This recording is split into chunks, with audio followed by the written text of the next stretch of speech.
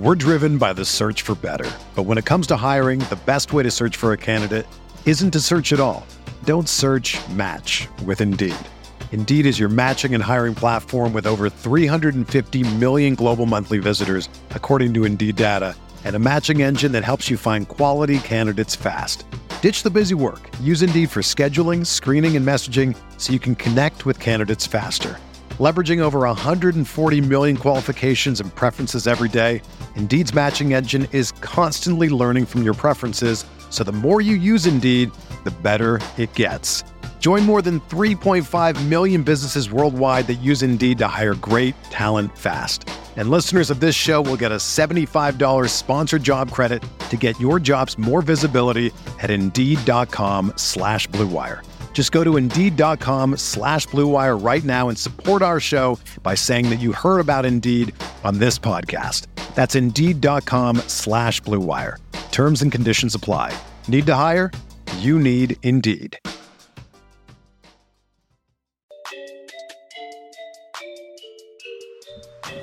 Welcome to the Uncontested Podcast, talking Oklahoma City Thunder basketball and the wider NBA. Sam Presti said, lower the hatch, load up the cannon, and get the tank out rolling. Catch new episodes after each Thunder game and every Sunday night. This is a house of learning doctors. Follow The Uncontested on Twitter, Facebook, Instagram, and YouTube to catch new content as it drops. I mean, a cat and a dog connected together? This is Lou Dort. You're listening to The Uncontested. What's up? Welcome to The Uncontested Podcast. We are a part of the Blue Wire Podcast Network, coming to you live Wednesday night. It's not June, it's July. July 7th. The months are flying by, dates. Taylor. They are flying by. July 7th, we are live on the Spotify Green Room app, hanging out, talking some NBA draft. If you guys have not downloaded the Green Room app already, we would highly encourage you to do so as we go live there every Monday, Wednesday, and Friday. I'm your host for the evening, Jacob Niffen. And along with me tonight, I've got my co-host, Taylor Peterson. How's it going? Enjoyed last night getting to watch game one of the finals. You and I, Jacob, previewed it just a little bit there. I was running out of time, so I didn't get to get into it as much as I was hoping to at the end of Sunday's podcast, but quite a fun game one. Some great basketball being played from both teams. In fact, the Bucks even came back when I didn't think they were going to. But man, the Suns just looked absolutely dominant. Yeah. I want to start this show off actually talking about game one. And yeah, I mean, the Suns got up big, looked really good. Milwaukee kind of closes the gap there at the end, but never really able to make a run at it. What are your biggest takeaways from game one, Taylor? Like, personally, game one was impressive from the Suns. I think game two is going to be like a 5-point game, and I think the Suns score under 110. I think that Milwaukee defense really steps up in game two after like a kind of a feel-out game one game. But what are your thoughts? Yes. I certainly expect a better showing from Milwaukee. I think the biggest thing from the Milwaukee standpoint for me was obviously the most obvious, seeing Giannis look as good as he did.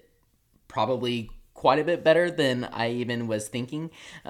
Just some of that explosiveness, obviously the chase down block that everybody's talking about. And then also we have the dunk where he just completely bullied Ayton, which was pretty cool to see. But overall, the Suns were just so much more dynamic. And I tweeted this out, but they just have so many weapons on the offensive end of the floor, and they also play so well together. That chemistry, that Chris Paul team chemistry, just really seems to be working. All those guys gel so well together, and they just have so much more firepower that I truly don't think the Bucks have, unless you're getting just ridiculous amounts from Giannis and Middleton for every game, essentially, because they really don't have a ton of options outside of that. Drew obviously is going to have to step it up and play a lot better on both ends of the well, I say both ends. It's primarily the offensive end of the floor. He played okay defense, but when it comes down to it, the Suns just were fantastic defensively. Honestly, didn't have that great of an offensive game. I think they were perfect from the free throw line, shot the ball like 20, however many times from the free throw line, which helps a lot. And the fact that they were still able to win the game like they did is, I think I'd be worried if I was a Bucks fan or somebody who covered the team simply because of that. I think like our friends Ty and Rohan would push back on that some because of Giannis and some of the things I mentioned. And obviously the Bucks didn't play their best game either. So all that to say, I think there's a very fun series ahead. Definitely. One thing that I noticed was the Bucks really threw all their different defensive strategies at the Suns, and the Suns just cooked each and every one of them. And yes, it was like yep. They tried dropping, and Chris Paul just murdered them in the mid-range. They tried switching, and we saw what Chris Paul did to Bobby Portis. The defending in the pick and roll was a challenge for the Bucks for sure, and it's going to be interesting to see kind of how they adjust to that. I thought going to Giannis at the 5 was their best lineup by far, even though it doesn't really change what Phoenix does because Phoenix was using Ayton to guard Giannis anyways. But some interesting defensive wrinkles that I'm excited to see kind of how they play out going into game 2. I agree completely. One thing that you mentioned there just briefly, because obviously I know we have other things we're going to jump into in this green room. But, I think we do need to at least touch on the game some, like you were saying. One thing I found interesting with the Bucks finally going small. I say finally. They did do it some in that last series.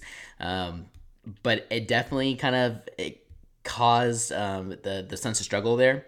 And I think they kind of found something with it. But to your point, the most impressive part of that was how the Suns were still able to respond.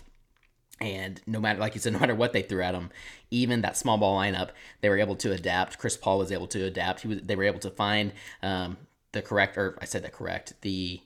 players on the Bucks to attack, and were able to get the mismatches they wanted, even when, like you said, the Bucks continue to throw new looks at them. So I'm with you there, but I still feel very, very confident about my Suns pick. Although now I think the only thing I'm questioning, I said Suns in 7, might be closer like Suns in 6.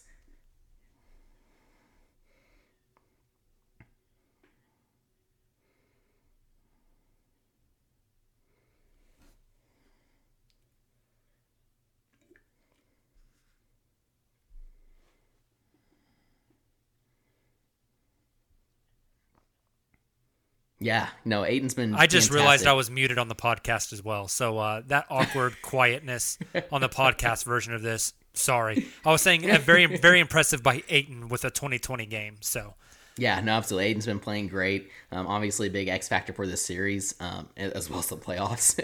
I'm really curious how they kind of combat that in game 2 and moving forward. Do you throw Giannis on him? Who do you have guarding him? I mean, Brook Lopez.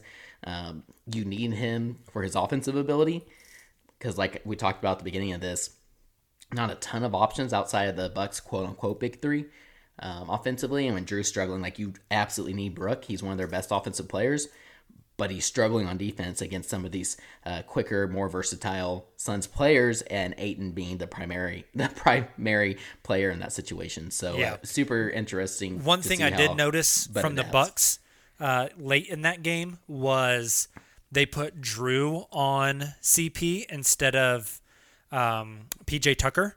Yep. And every time a screen came, Drew just basically yelled at whoever his teammate was who was coming up to help him with the screen, basically telling him to get the hell out of his way, that Drew was going to fight through the screen and play on the other side. No more switching.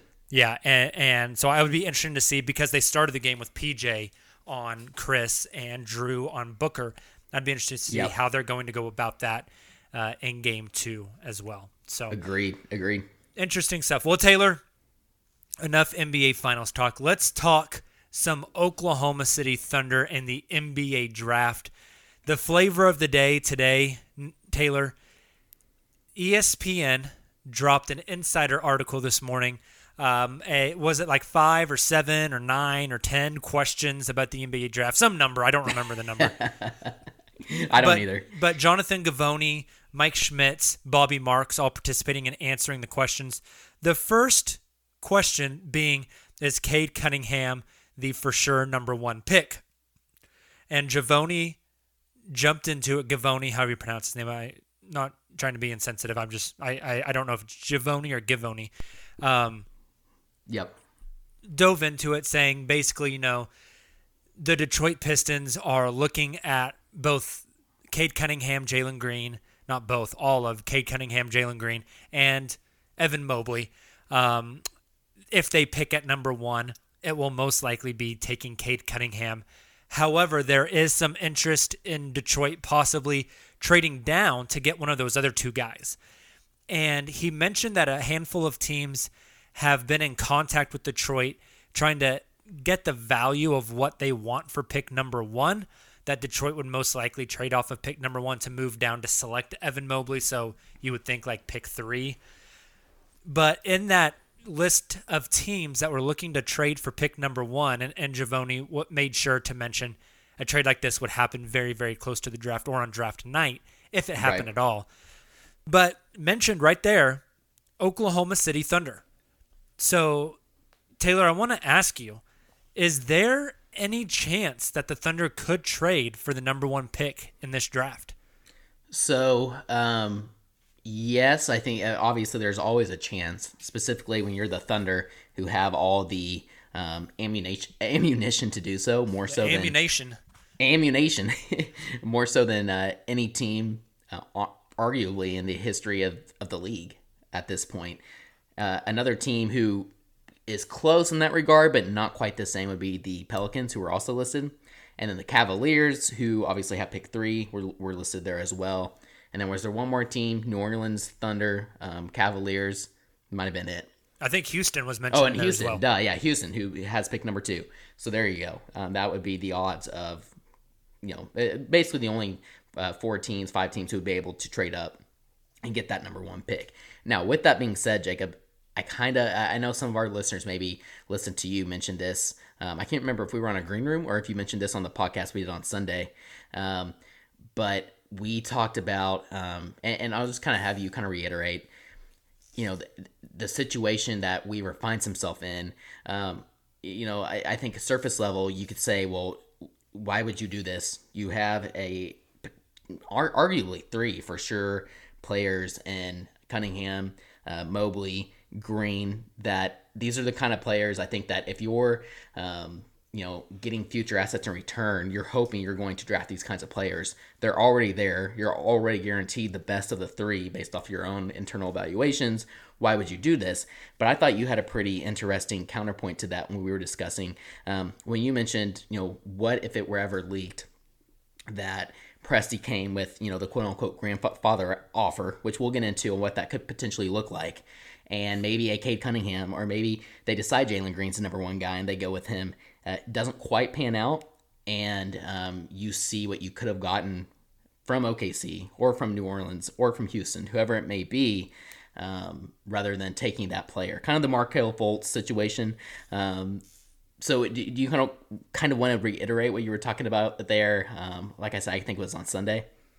Yeah, basically, like if Presti came to Weaver and offered 6, 16, 18, and another 4 future firsts, and Weaver says no, just as a first-time GM in your first year, in your first draft, you better make damn sure that Cade's the guy.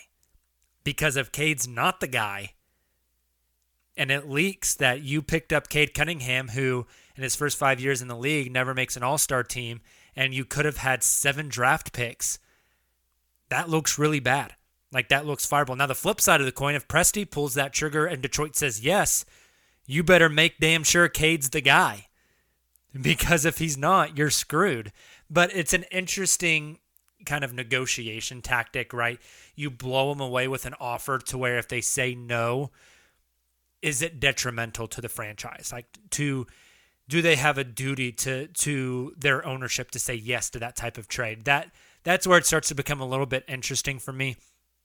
My gut instinct, Taylor, tells me it would take a lot of finagling. What a fun word, too, finagling. take a lot of finagling for the Thunder to get up to pick number 1. If the Thunder had pick 3, I think this is a conversation that could I would be saying like I would give it like 30-40% chance of happening, where the Thunder could trade 3 and like 3 future picks to get number 1. But at 6, you're at the very back end of that. And if Detroit wants to trade down, they don't want to trade down to 6. They want to trade down to 2 or 3. And so that's where a team, that's where it could truly benefit the Pistons there. Because like you mentioned, if you can trade down to 2 or 3, if you're this torn between, like, for example, Cade, Mobley, and Green, let's say those are their top 3 prospects. Suggs obviously could be up there as well. But let's say that they feel like they can trade back, get the player that they feel is still the number 1 player, but also get an asset in return by trading back to 2 or 3 with either Houston or Cleveland. That's absolutely the way to go. So there's a lot of leverage there that makes this very, very tough for a team like the Thunder to trade up and get that pick. The only counter argument is kind of like I said at the beginning of this when you asked me, the Thunder have so many options. And it's kind of fun that like we're doing this today, because on our last podcast on Sunday, you and I went through and did an exercise of going through all the Thunder, not all the Thunder's personal first round picks, but all their first round draft assets that they have that aren't their own picks, because we said, those are always going to rank, their own picks are going to rank very highly in terms of where these draft picks all would rank in terms of value. So like kind of going through that list that we went through last week, I think you could put together a pretty competitive and intriguing offer that Troy Weaver would absolutely have to consider. I just don't see where he does it, though. Yeah. Like the one that I threw out on Twitter today, Taylor, was something like Detroit moves back to pick 2 and gets one of those future unprotected Clippers picks. Houston gets 6 plus all of the stuff they owe OKC back, plus like 1 or 2 future picks, and the Thunder get 1. Right? Like maybe there's something there. I don't know. I mean, I still think Houston, for Detroit, I think that deal makes some sense. For Houston, I think they still, you'd rather just take the player at 2. Right, exactly. But is there, I think it takes something like that, something bigger than just a straight up trade between OKC and Detroit, unless you're willing to put Shai Gilgeous-Alexander in the deal, and I just don't see that happening. Agree completely. If you're putting Shai Gilgeous-Alexander in the deal, I know I'm a homer, but if I'm putting Shai Gilgeous-Alexander in the deal, I need pick number 1 plus a young guy from Detroit. Yeah, no, I agree. And like, as crazy as this sounds, and this is more so just the benefit of having hindsight, right? We always talk about hindsight being 20/20, especially in this league. We talk about that a lot with a lot of these rumors, a lot of these evaluations. But we know what Shai is, and we have a pretty good idea. And even then, like just a extremely optimistic idea of what he can potentially be. Well, we know what Shai is currently in 2021, and we know Shai's history of his growth curve. That's a good way to put it. It's very easy to look at where he is and the direction of his growth curve and say, why can't he make another jump? Why can't he get better? And if he makes a jump, if he makes a jump from last year to this year again and becomes an even better player, I think last year he was good enough to be an all-star. I think he didn't have the narrative to be an all-star, and I think narrative is the biggest part in the all-star voting. Agreed. If Shai makes a jump again and he still shoots 42% from 3, he still leads the league or is close to that in drives per game. He's setting up teammates. He's making incredible plays. He's averaging, 23, 24 points a game, 6 rebounds and like 4 or 5 assists. I mean, I don't see how he's not an All-NBA, one of the top 3 All-NBA candidates. So are you willing to trade that kind of player for these who obviously very, very highly regarded prospects, but still are unknowns in that regard, who a lot of them may have similar ceilings if that is indeed the projection that Shai keeps falling. So I'm exactly with you there. Yeah. And I don't think you throw Shai on the table. Yeah, and Nate Sanders in the chat brings up, he says, I think if Presti thinks Cade is Luka level player, he'll trade Shai for him. Like I said earlier, you better be damn sure on that one, because you're not trading Right. picks that are theoretical players that could be anything. You are trading a bona fide star. And when they did it with Harden, that was one thing, because your fallback was, I still have Kevin Durant, Russell Westbrook, and Serge Ibaka. If you pull that trigger on Shea and it does not work out, how do you answer to the media? How do you answer to your peers? How do you answer to your fan base and to your ownership? Like, you're getting in deep shit at that point.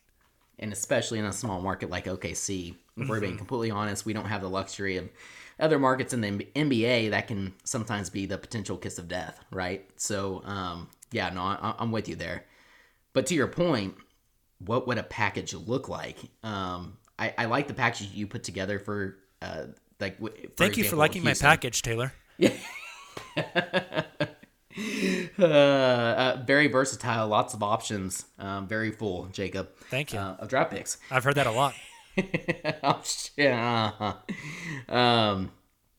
But I don't know. Like you said, that's enough to get that number one pick. Now, like Houston, like you said, maybe a little less likely. Cleveland would make a little more sense, especially with the whole Kevin Love situation. Like, I just keep coming back to that. Like, how could you, and this is where Presti gets super creative, but like, how could you how could you tie in a Kevin Love trade to moving up to that number 3 pick? Yeah, it's fascinating. That's basically, you just tell Cleveland you're going to eat the Kevin Love salary and send nothing back in return, so they don't have to buy him out, because I don't think they're going to be able to trade him.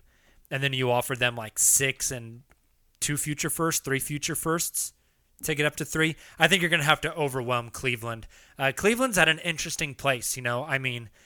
It's very clear that they're shopping Colin Sexton. They may be ready to move on. I think they're really big on both Green and Mobley. Regardless of which one they take, you could still trade Sexton and make that work. Are they able to find a home for Sexton? Like, what if the value for Colin Sexton across the league isn't what they think it is, and they can't get much for him? Fair. Then do they pivot on their thoughts on pick number 3? I think that's definitely an interesting one. I don't know if there's a trade to be made with Houston. Houston's an interesting one. I have a hard time thinking that there is a move to be made there. I want to talk about Toronto for a second thought. Pick number 4, Taylor. I was just thinking about that. Yep. Like, Toronto is a team that I think we all believe very much underachieved last year, right? There's a lot of directions they could go. I mean, we're hearing, Wiseman 7-14 for Pascal Siakam. If they do that, you have to assume they want to hang on to number 4 and bring in another young guy at 4, 7, Probably 14. one of Suggs or Green. And start a rebuild. And if they trade Siakam, do they look to move off of Fred VanVleet? Do they look to move off of OG Anunoby? Are they bringing back Gary Trent Jr.? Are they going to let him walk? Are they going full rebuild? If they don't pull the trigger on that trade, I'm interested, because for them, for Toronto, let's say it gets to pick 4 and the top 3 picks go as we assume they're going to go. And at pick 4, really your pool of players you're selecting from are Jalen Suggs, Jonathan Kuminga, Scotty Barnes. Right. I think Toronto can make any 3 of those guys work. Toronto is a fan of taking the big, long, athletic wings. Scotty and Kuminga both fit that narrative. Yeah. Well, especially like Scotty and Siakam together. Obviously and OG, they're dynamic guards, and OG. So that's a ridiculous defensive team. But like Jalen Suggs on that team would just be a blast alongside VanVleet. Let me ask you this then: what if Presti, Suggs is his guy, right? Let's just imagine for a second Suggs is his guy. Does something call, and I don't know if the Thunder would trade with Toronto. They tried to make a trade before for Serge Ibaka. It never happened. I wonder about the bargaining. Westbrook, Paul George. Yeah, I wonder rumors. about the bargaining style of Presti versus Masai. They're both very good at what they do. I wonder very hard-headed. And they've never they've talked. We've heard rumors of them talking about trades before. They've never actually done it, and I think there's very much something to GMs that have relationships and make multiple trades with each other. Thunder and Daryl Morey, right? Right. The Thunder and Denver. the Thunder and Miami. There's Yep. a lot of history between some teams that make these trades. But what would you think about if a deal came across on draft night?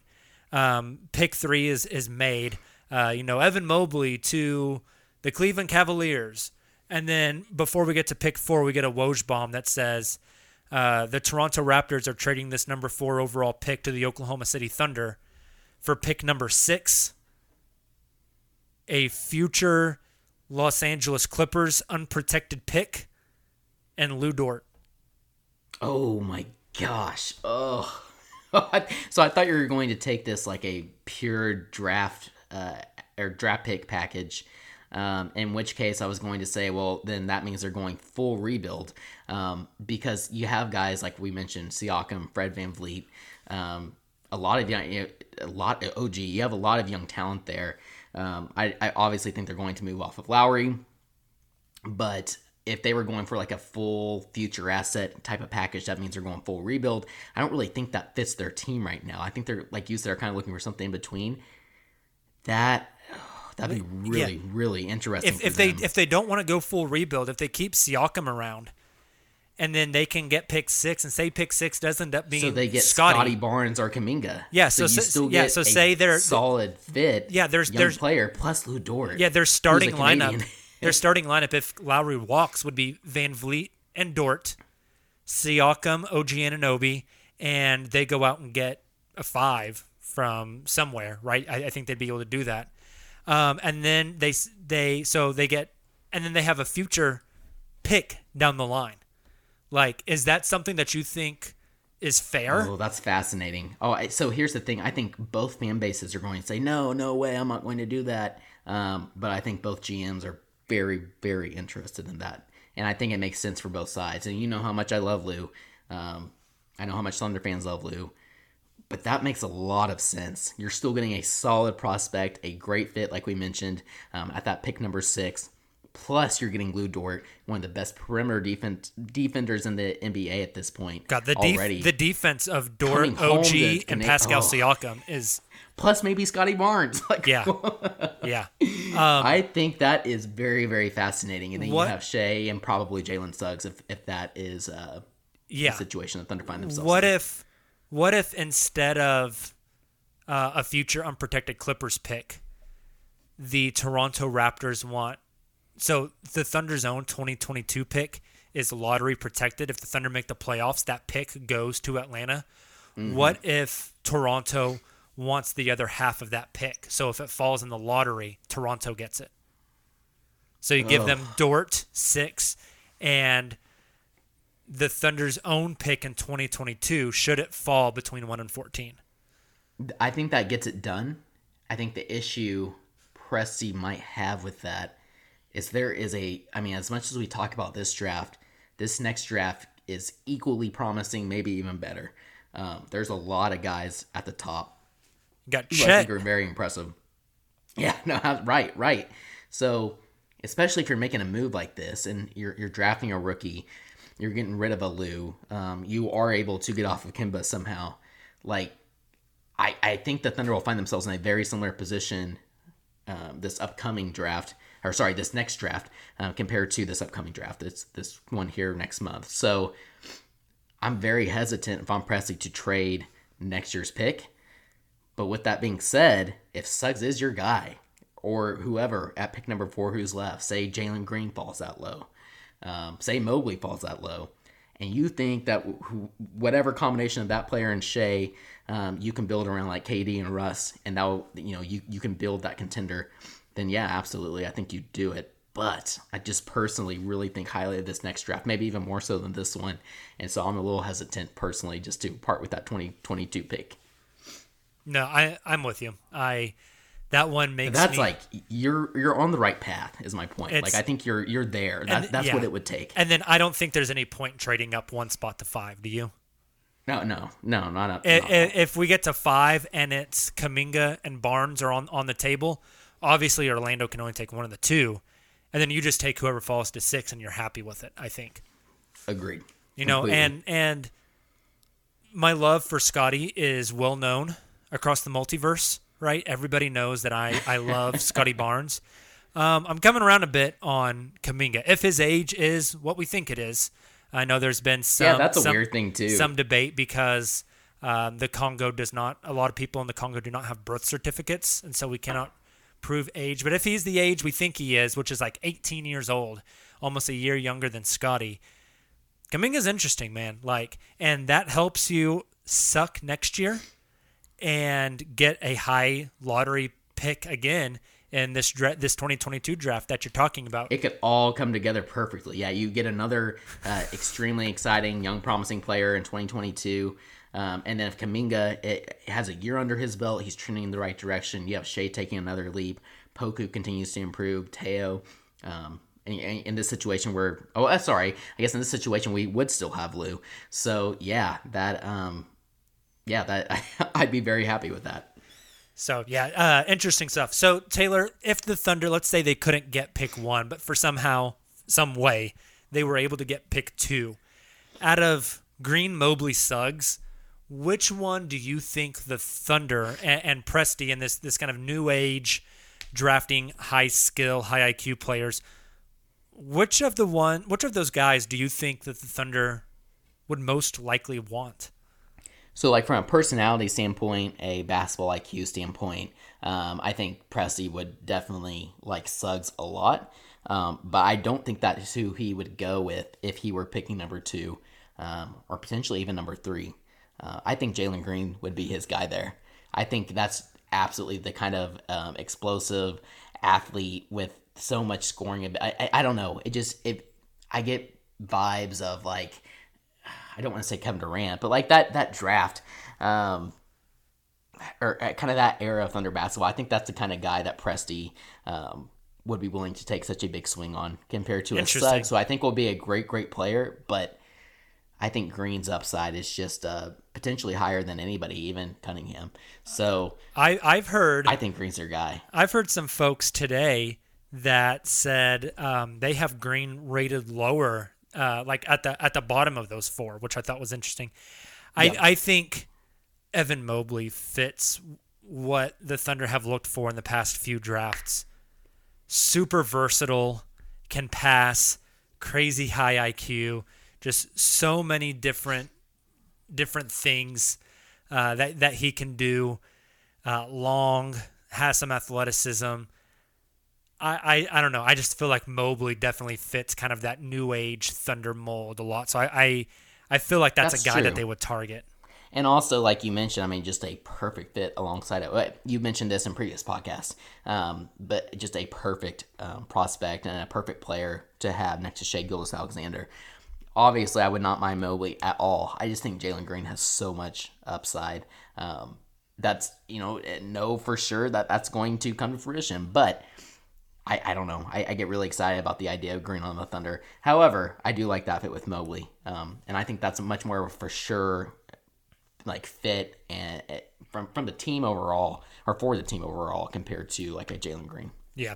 So speaking of Jalen Green, interestingly enough, our guy and friend of the pod, Evan Dammerel, he's on Twitter at amnotevan. He covers the Cleveland Cavaliers, tweeted tonight. He said, "I've heard from multiple sources that G League Ignite prospect Jalen Green has received a draft promise from a team, currently unsure which it is at this time." Well, Taylor, let me tell you something. Interesting. We know that Sam Presti's the guy that promises in the draft, right? Yep. This is very much a joke. Very much a joke. But you're saying Jalen. But you know how it's always like, oh, someone got a promise. It's the Thunder. It's Sam Presti. I think giving Jalen Green a promise in the top when he's gonna go top 4 is kind of dumb. You give a promise to a guy so they back out and quit working out for 10 teams. Jalen Green ain't working out for 10 teams. He's working out for 4. Exactly. That doesn't make much sense, which makes me think it is top 3. Who is it?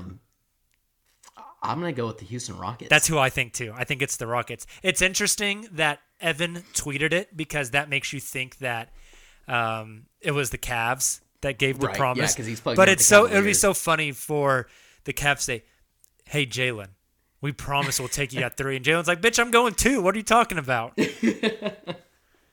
Oh man, but he received a promise nevertheless. So, But no, I'm with you. I think Jalen Green. I mean, the Rockets are very high on Kevin Porter Jr. We'll see if he can keep his head on straight because the talent isn't absolutely Jalen there. Green just a rich man's Kevin Porter Jr.? Yes, exactly. That's what I was about to say. So like both of them together, I mean, that would be a very fun pairing. And everybody always talks about like Mobley being like a Morey pick back when he was in Houston. Like this is a new era of Houston Rockets basketball that they lean more towards the green. I don't know. It makes sense. I could see it. Yeah, it's interesting. I don't know. I just think it's weird that Jalen Green got a promise. Taylor, so we've talked about the possibility of the Thunder trading up. We've got a ton of questions in the green room chat that we're going to get to all of those in just a moment. So you guys keep them coming in. We're going to answer all of them. I'm going to scroll through them here in just a few moments. But Taylor, you mentioned earlier that we talked about the Thunder's future assets as far as their first-round draft picks they own and what those values are. If you guys have not listened to that podcast, Taylor and I dropped that on the 4th of July. You should go download it and check it out. I think it gives a good insight into maybe what other teams look at the value of the Thunder's future firsts as it stands right now. So, Taylor, I wanted to do that again, but this time, instead of with draft picks, I wanted to do it with players. So we're assets. Yeah, we're talking about the Thunder possibly trading up based off that ESPN story today. But in addition to adding in picks, I want to talk about the order of the most valuable players that the Thunder could trade to climb up in the draft. I think we both agree that Shai Gilgeous-Alexander is number one, correct? Correct. All right, so we don't have to worry about that, and I don't think they're trading Shai Gilgeous-Alexander. Who is number 2 on this Thunder roster that is the most valuable asset to attach in a trade-up? This is where it gets fun because after 1, it's just an absolute. I shouldn't say an absolute crapshoot, but you kind of like this draft. You kind of have tiers. I always have tears. I'm depressed. Yeah, not that kind of tears, Mr. Allergy Sorry, that's Shots. a joke. I would probably still at this point go ahead and lean towards Lou. But the reason I preface with that is because I think Poku absolutely has an argument to be the second biggest asset. Taylor? And I get it. Taylor? I think number 2 is Poku. Yeah, I wanted to say that also. I just think there's not enough proven to where I'm trying to think about this from a NBA GM. And it depends what GM you're working with. Like we talked about Toronto. Exactly. I think Toronto, if they're trying to push again for the playoffs and a deep playoff run, I think they want Lou. But if you're Houston, if you are Orlando, I think it's Poku. Right. No, I agree with you there. So there's an argument to be made that they could potentially be tied. Like they're in a tier of their own. But again, like you said, like if you're looking at like future upside and potential, and Poku has 3 more years left on his contract, where Lou has 1. You got to pay Lou sooner. I think that factors in a little bit. That's a good point as well. Oh, I mean, I'm willing to give it to Poku. I'm very torn. I think I have them as a tie. So, yeah. I think Poku. I'm with you. Like Poku, then Lou. There's people in the chat like Cameron is saying, I think Thunder fans like Poku, but other teams won't pay much for him. I think after kind of some of the flashes Poku showed and his age, you got to remember he's like the 3rd youngest guy in this draft. I think a lot of teams see and this upcoming draft. Exactly. In his draft, he was the youngest player. Exactly. He'd be like 3rd youngest in the coming up draft. I think teams look at that upside and look at that skill and see what he did. I mean, the reason he went 17 last year is because people were wondering, like, is this guy even going to be able to survive in the league? He played in the Greek, like, B League last year. Is he going to be able to survive? They've seen that now, and I think now you're buying on the upside. I mean, Sam Vecini said that in a redraft from last year, he takes Poku like 5th. Yep. I think in this draft, where does Poku go? Where would Poku, if Poku had this season in the Thunder, but is now pulled out and thrown into the 2021 draft, where does he go? Does he go above Kuminga? Does he go above Scotty? Yeah, that's interesting. I think you have him right there in that same tier, right? Like, I could see him going anywhere between like 6 and 12, and most likely 6 through 8. Yeah, I think he goes top 10 for sure in this draft. Yep. So, I don't know. It's interesting. So, we got Dort and Poku at 2-3, 3-2. You can flip them whichever way you want. After that, who is it? Oh, so who's the most valuable player the Thunder have to move up in a trade? And Lou, this is where it gets interesting. Now, to move up in a trade or just like trade value overall? No, to move up in this draft. Okay.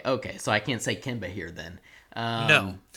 Shoot. Yeah. It's like, well, trade value, probably Kemba. Easy.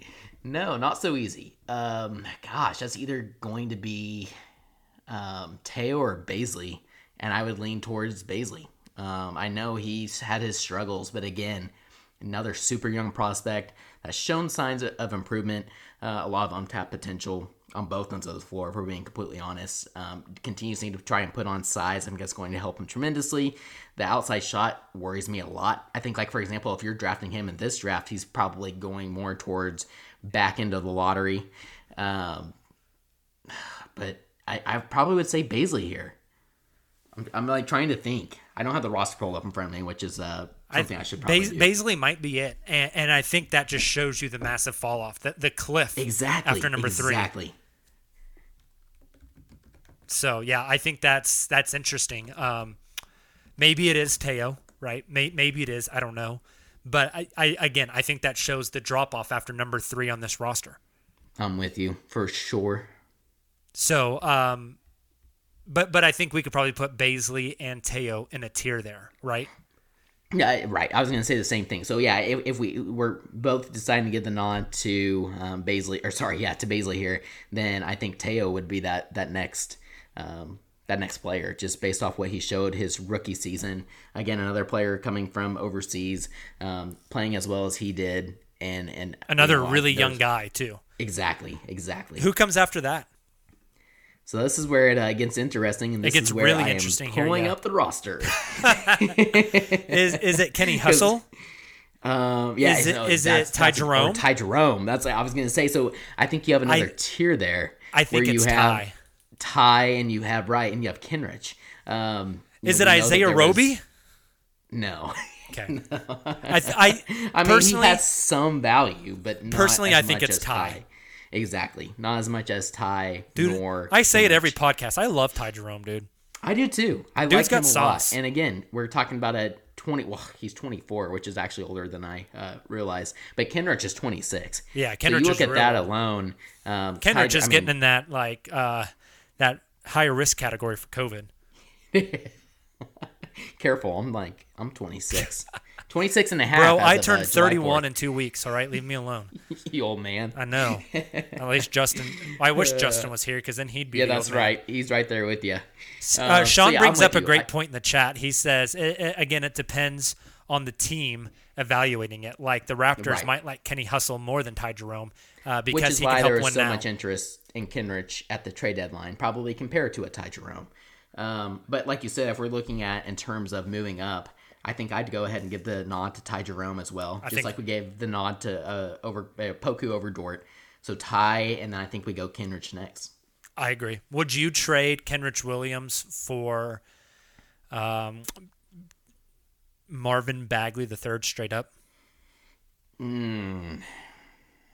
That's really tough. I mean, I get the whole young prospect idea, but like at a certain point, especially if you do have Shai Gilgeous-Alexander on your team, you need other high IQ players like Kenrich Williams.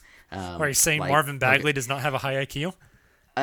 No, at least not a proven one. I like the idea. I don't like that straight swap. I like it because of the age difference.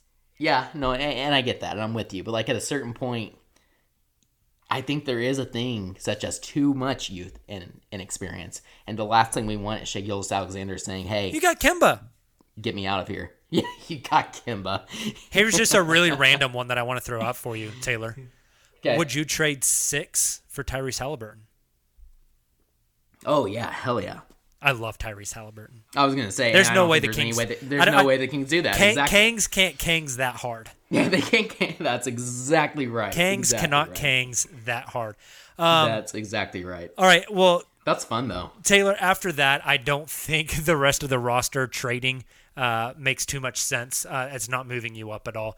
But I was really excited to talk about fees, trade value, Charlie Brown Jr. yeah. Oh, yeah. we still have Norris Cole, Raymond Felton on our books. That's fun. There Nick you go. Collison, Deontay, Big Daddy Deontay. Oh, yeah. So, but I think obviously Shea number one. I think then you drop down to a tier that is Dort Poku. And then I think the Correct. next tier is Teo and Baisley. Would you agree? I agree completely. Awesome. We're driven by the search for better. But when it comes to hiring, the best way to search for a candidate isn't to search at all. Don't search, match with Indeed. Indeed is your matching and hiring platform with over 350 million global monthly visitors, according to Indeed data, and a matching engine that helps you find quality candidates fast. Ditch the busy work. Use Indeed for scheduling, screening, and messaging so you can connect with candidates faster. Leveraging over 140 million qualifications and preferences every day, Indeed's matching engine is constantly learning from your preferences, so the more you use Indeed, the better it gets. Join more than 3.5 million businesses worldwide that use Indeed to hire great talent fast. And listeners of this show will get a $75 sponsored job credit to get your jobs more visibility at Indeed.com/Blue Wire. Just go to Indeed.com/Blue Wire right now and support our show by saying that you heard about Indeed on this podcast. That's Indeed.com/Blue Wire. Terms and conditions apply. Need to hire? You need Indeed. All right. I like that. Well, Taylor, before we get out of here, we have to take a spin through the green room comments because there We are got a a lot ton. of good ones. It's lit in these comments. So thank you guys. All right, let's start with this first one. Cameron says, Nick, why aren't you on the podcast today? Yeah, Nick. Yeah, Nick. Nate Sanders. Shame him. Nate Sanders says, Alex from DTD said that he'd take Moody at 6 over Barnes. Your I thoughts? listened to that. No. I'm out. No, I'm Give me I'm the upside. Yeah. Give me the upside. Agreed. I think just I understand his points about the scoring struggles and the shot, especially in this era of the NBA. But Scotty Barnes impacts the games in so many different ways. Also, like, I think one thing to keep in mind is just this, especially with these one and done college players, like in a normal year, it's kind of hard to evaluate them based off some of their teams. Like we always talk about the Kentucky players. I mean, Shea's a perfect example there, right? Yeah. I always think about Ben Simmons. Granted, I was never high on Ben Simmons, and he, as of recent, hasn't looked great, but I certainly didn't think he was going to be what he is already based off his one, year when he didn't really care in LSU. Now, take into consideration the whole entire COVID-19 season, and I think it's even more impressive to see what guys like Suggs, like Barnes, were able to do in the NCAA this season. So I'm not as concerned about some of the some of those issues such as his shooting. I think some of that can come along, but I love his versatility at being Barnes, what he brings to the floor, and Moody's just such an unknown. That seems like such a safe player. Yeah, Moody seems like a higher floor, very lower ceiling kind of role player kind of guy. Right, And I like him a lot. And I think he fills a Right. role for you for sure. Right. But the Thunder aren't in the position of filling roles. The Thunder are in position to line up, look at the pitch, and swing the bat hard as shit and hope you knock it over the fence. Yep. Right. I'm with you exactly. I think that's a good way to put it. Lots of comments in the chat about our talk of trading Shea for pick number 1. People were not happy about that. Colin Reed says, a lot of conversations about trading up, but anyway, they trade back, maybe for a guy like James This is Bouknight. fun. This is really fun. That is the most. Oh, sorry, go ahead. It's just the most unsexy thing that could possibly happen, right? It is. But again, it's Presti. Now, I think like getting reports like we did today from ESPN about and just knowing Presti, the comments he made in his exit interview, and then I think it actually was his pre-lottery interview that he did, or not interview, sorry, media availability. We know Presti will be aggressive in trying to trade up, so we aren't thinking about trading back as much. But like it certainly would make sense if, let's say, Scotty Barnes is their guy at 6. And Presti isn't super excited about Kuminga. And so he gets an offer from like the Magic at 8. And to Colin's point, maybe he, or even like Alex Spears' point, like to our previous question, maybe Pressey does really like Moody, or he does really like James Bouknight, to what Colin said. Then yeah, like you can get an additional asset to move back, plus get a player you really like after the player you want is already off the board. That does make some sense and something to consider. I just really like where the Thunder sit at 6 compared to moving back in the draft at this point. But obviously I'm biased there. Yeah, I'm biased as well, but I think it's becoming pretty clear that there's a steep drop-off after 6. Yeah, we talk about tiers. Yeah, absolutely. Kamiar, co-host of the podcast, in the chat says, my father said OKC is going to lose SGA and be terrible for the next 10 years. Is he correct? Man, that's like a Persian curse. What's Kamiar's dad doing? He is not correct, Kamiar. Kamiar asked another fun question. What selection at 6 would make y'all burn down the peak? Oh.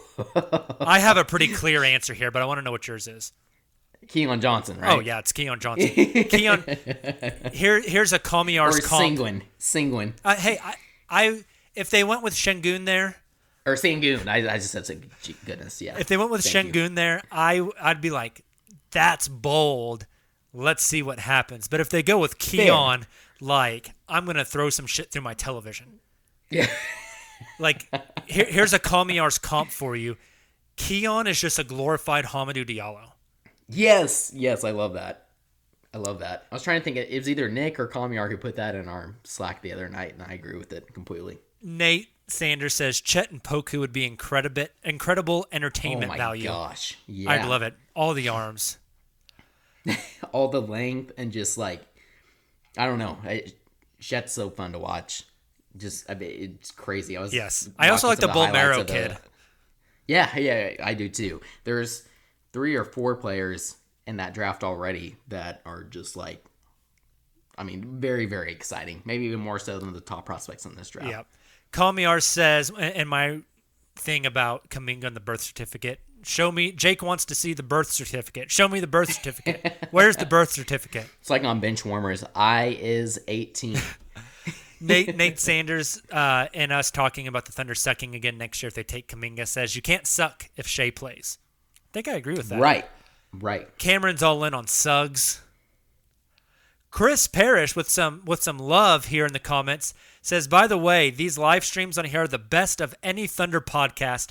Interactive and the chat room is funny. Y'all are invited to my B-Day party. Yes. Live pod at Chris's B-Day party. We're making it happen. Love it. Thank you, Chris. Bunch of Poku gifts in the chat. A lot of Poku gifts. That's amazing. There were some really good questions here towards the bottom now. Yeah, I'm trying to get to it. Like Nick asked, where is the birthday party? That's a good question. Oh, so Sean brought up a good point, and we didn't actually. You mentioned Marvin Bagley, Jacob, but you didn't mention your trade idea that you had when you went on the King's Pulse podcast. So Sean said that he really liked your Bagley idea, and do you really think it would happen? So do you mind listing that out for the listeners? Yeah. So first off, go check out the King's Pulse podcast where Brendan Nunez had me on to talk some Thunder for Bagley trades. We landed on probably 34 and 36 for Bagley, or 34 and Isaiah Roby for Bagley. I think those make a lot of sense. The Thunder aren't going to give up one of their firsts for Bagley. We also talked what about 16, 18, 34 for Bagley. You eat the contract of Buddy Hield, and you get pick 9. Some ideas there as well on how that might work out. But I think Bagley's value is low. There's a lot of PR issues there, and it just fits the Thunder mold. This is Dion Waiters to a T. Formerly Nerlens top Noel, 5 pick. Dion. Yeah, didn't work. Cantor. Yeah, didn't work out at his first stop. Has some character issues. Needs a cultural reset. Needs a facelift for his career. So he comes to Oklahoma City. Just makes a lot of sense to me. I love it. I love your trade idea there as well. And it sounded like the King's Pulse guys liked it as well. Nick, real quick, we'll go through this real fast, Taylor, says this or that. So give me this, which is the first option, or that, which is the second option, Taylor. You ready? Okay. This is fun. This is good. Moody or Bouknight? Bouknight. Same. Giddey or Şengün? Giddy. Oh, I'm Şengün. I like Giddy. Sharif Cooper or Davion Mitchell? Oh, Sharif Cooper, 100%. Easy. I don't like Mitchell. Easy. Keon Johnson, Jalen Johnson. So this is a super fun one, but I think I'm with Nick here. I'm going I almost said Johnson. Jalen Johnson, just from offside or upside alone. I'm pulling the game out of the system, blowing in the cartridge and sticking it back in because I don't want saying either. no. Barnes or Kuminga? Barnes. Green or Suggs? Green. I love Green. Okay, see, on the last You one. didn't say Kai versus Thor. Oh, I missed that one. I love JT Thor. I'm like huge on I'd be cool with the Thunder like trading up top 10 and taking JT Thor. That's how high I am. I'm into on it. JT Thor. Calmier says I asked to be on the stage, and I'm convinced Taylor hasn't brought me on because he hates equal rights. Hey, I am not in charge of the Yeah, stage, Calmier. it's me. It's not I'm my doing it. fault. Although I did forget to tell him happy birthday, and I apologize for that already. Cameron, breaking news in the chat saying Ju Zhang back to UCLA. I think that was kind of expected. Yeah. Saw Ace Miss from ORU also going back to ORU, which I think is fair after a pretty poor showing and poor measurements at the draft. But I think he's got to get out of ORU. Yeah. Being completely honest, if he wants to raise his draft value. Sean, last question in the chat. Sean says, do you think the Rockets would trade down to us if we take on John Wall as well? 2 and Wall for 6 and a couple future firsts. I think that's interesting. I think they just eat the John Wall contract and you take the best player you can get at 2. But if that option was there, I'd jump on it. I'll eat that John Wall contract. I'll jump on that grenade. Nothing like a lineup of John Wall, Kemba, and Shea. No crap. All right. Taylor, any more thoughts before we hop off of here? Not at all. Just like I said, obviously a very fun finals, but I'm just super excited that we're getting closer and closer to the draft and going to be talking more about like Thunder specific news and things happening. Just really looking forward to it and ready to be done with the speculation and to like move on to analysis after the Thunder do make a pick and we do see what happens on draft night. Just, Definitely. I'm a lot to be excited about. Big July and early August for the OKC Thunder. The draft is on the 29th. Free agency starts the 1st. And that's obviously when the Thunder can offer Shai Gilgeous-Alexander his extension. Yes, exactly. Lots going on in Thunderland. So thank you guys so much for joining us tonight.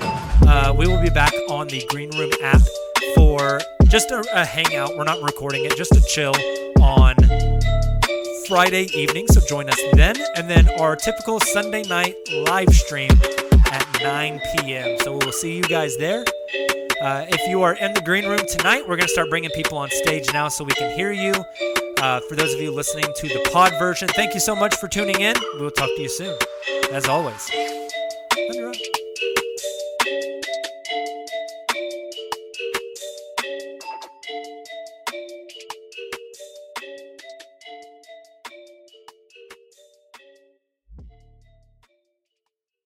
Everyone is talking about magnesium. It's all you hear about. But why? What do we know about magnesium? Well, magnesium is the #1 mineral that 75% of Americans are deficient in. If you are a woman over 35, magnesium will help you rediscover balance, energy, and vitality. Magnesium supports more than 300 enzymatic reactions in your body, including those involved in hormonal balance. From functional medicine doctors to mental well-being and female hormone experts, we all know that magnesium is the one mineral to improve all aspects of well-being and health. But which one? Magnesium Breakthrough from Bioptimizers, the trusted choice recommended by leading experts with 7 best-absorbed forms of magnesium to ensure your body receives the support it needs for overall well-being. Go to bioptimizers.com/balance today and use code BALANCE10 for 10% off. Support your journey to wellness at bioptimizers.com/balance. Magnesium Breakthrough from Bioptimizers, your foundation to optimal health and vitality.